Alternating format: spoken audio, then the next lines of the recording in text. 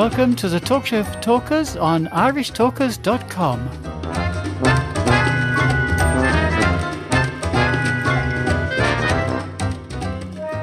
Hello Toastmasters, would-be Toastmasters, listeners and friends. You're very welcome to segment 3 of this week's offering of the Talk Show for Talkers.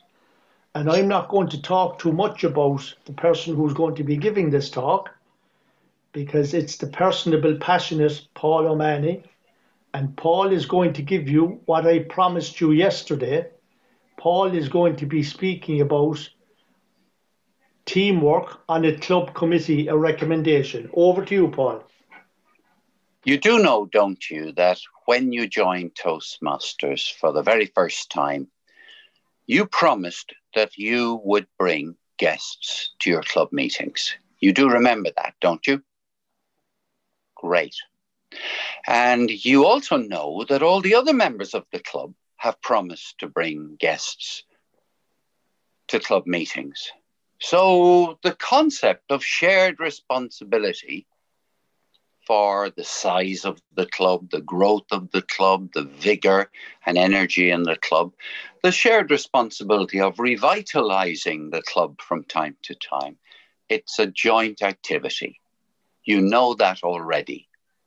I was talking recently to a highly placed member in one of the districts in Toastmasters International. I was talking to them about, well, what is the responsibility of the vice president for membership? And during the conversation, this very highly placed person, very much more experienced than myself, said, Paul, every member in the club is responsible for membership. I said, yeah, that's a very good point there. I would say everybody would agree with that. Would you agree with that, Ted, for example? Almost definitely, yeah. Every member is an ambassador for the club. Yeah, fantastic. That's really good, yeah. Let us take a look at the Club Leadership Handbook. This is the Toastmasters International description of what each member of a club committee is responsible for. What you will find in the Club Leadership Handbook is that one person, and only one person, is the leader in relation to getting new members to join the club. The vice president for membership is the leader in relation to the recruitment of new members. Nobody else is the leader.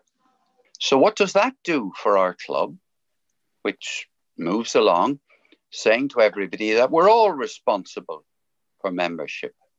If the advice that's given in the Club Leadership Handbook is that it is the vice president for membership who leads the effort, who is responsible for galvanizing the individual members of the club to do their bit, for advising the individual members of the club how best to assist in the work of converting new members. I come out of a business background, and in business, when you are on a board of directors, it doesn't help if everybody thinks they're head of IT, if everybody thinks they're the director of finance, if everybody thinks they're the director of operations. It simply doesn't work. Somebody has to be the leader in relation to a critical function. So who's responsible for the recruitment of members into a Toastmasters club? Very simple. The vice president for membership and their team. They can have subcommittees. They certainly have a big interest in getting every single member of the club to assist, but they're accountable. So at the end of the year, if, for example, the club doesn't recruit any new members, who's held accountable? Let's look at it in terms of the finance side of it then. What is the treasurer responsible for?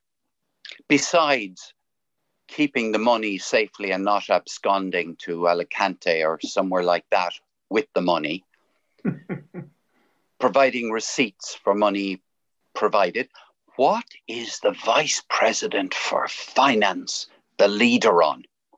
Well, they're not the leader on membership, we know that, and they're not the leader on PR, I tell you what they are the leader on. They're the leader on making sure that all of the existing members renew. They're responsible for communicating to members in the club that they owe money. And in a very nice way, if you don't pay up, you're no longer going to be a member in the club. In a very nice way. But their skill is with the communication to all of the members on the club's behalf that now is the time. And we're getting close to the end of renewals. When is the end of the renewals period? And when did it begin?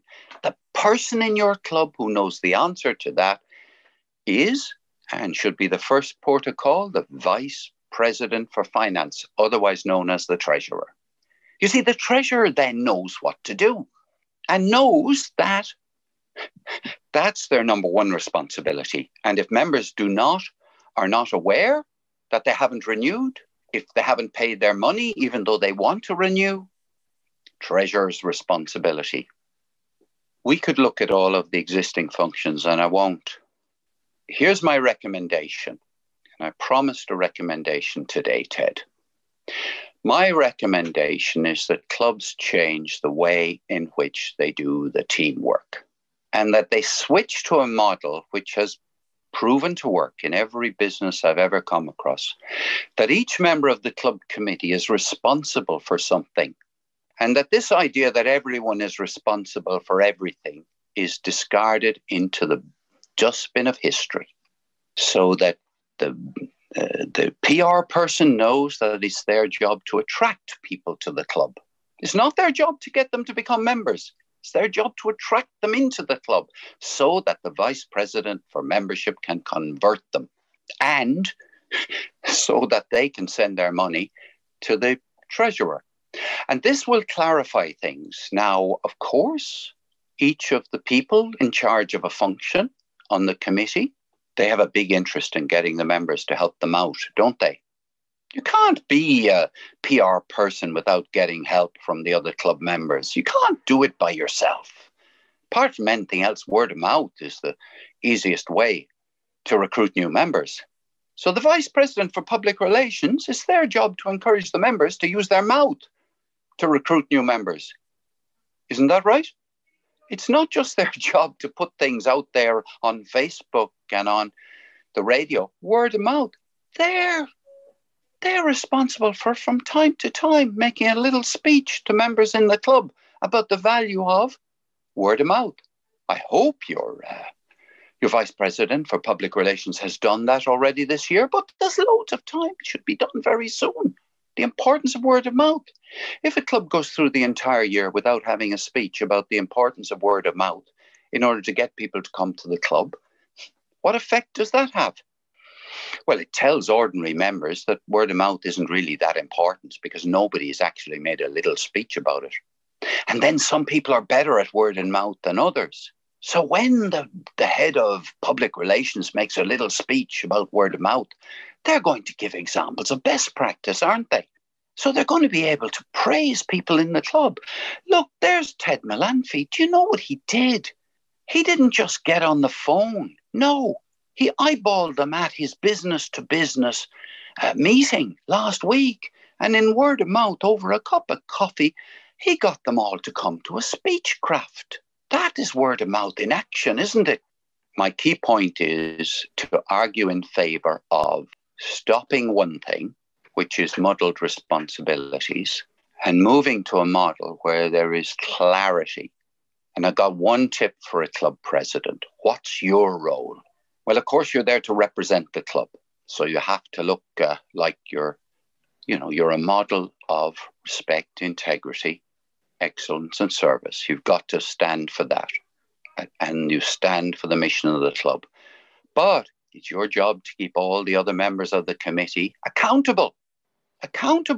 So it's your job to help any vice president at all if they're not doing their job well.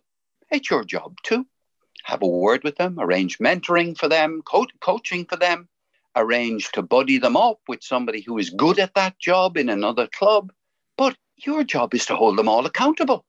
That's a simpler way of doing it than simply saying you're there to chair the meetings. What do you think, Ted? Am I too radical? No, you're not, Paul. You've come up with some fantastic ideas.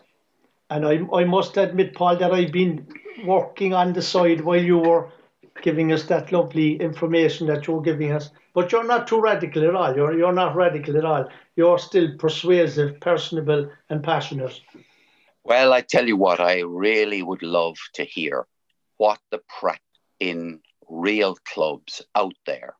I've only belonged to one club in which those things are done in a very clearly differentiated way in the way I'm advocating.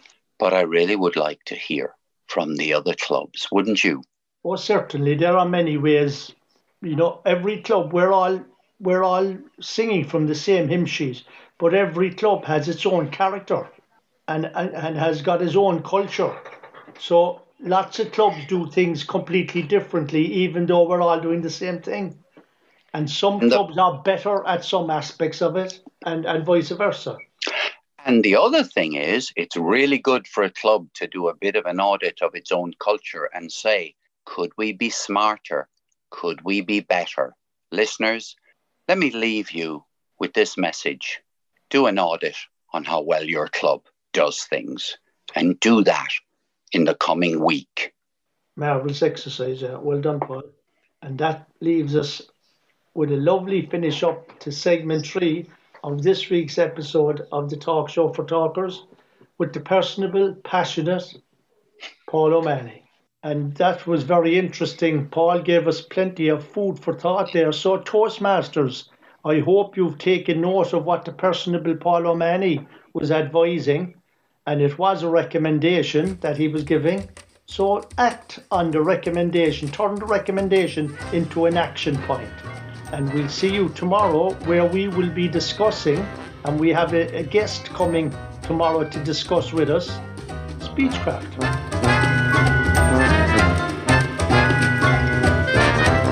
The Talk Show for Talkers is published every week in sections at 4 p.m. every Friday, Saturday, Sunday and Monday. Go to our website, irishtalkers.com, for more information.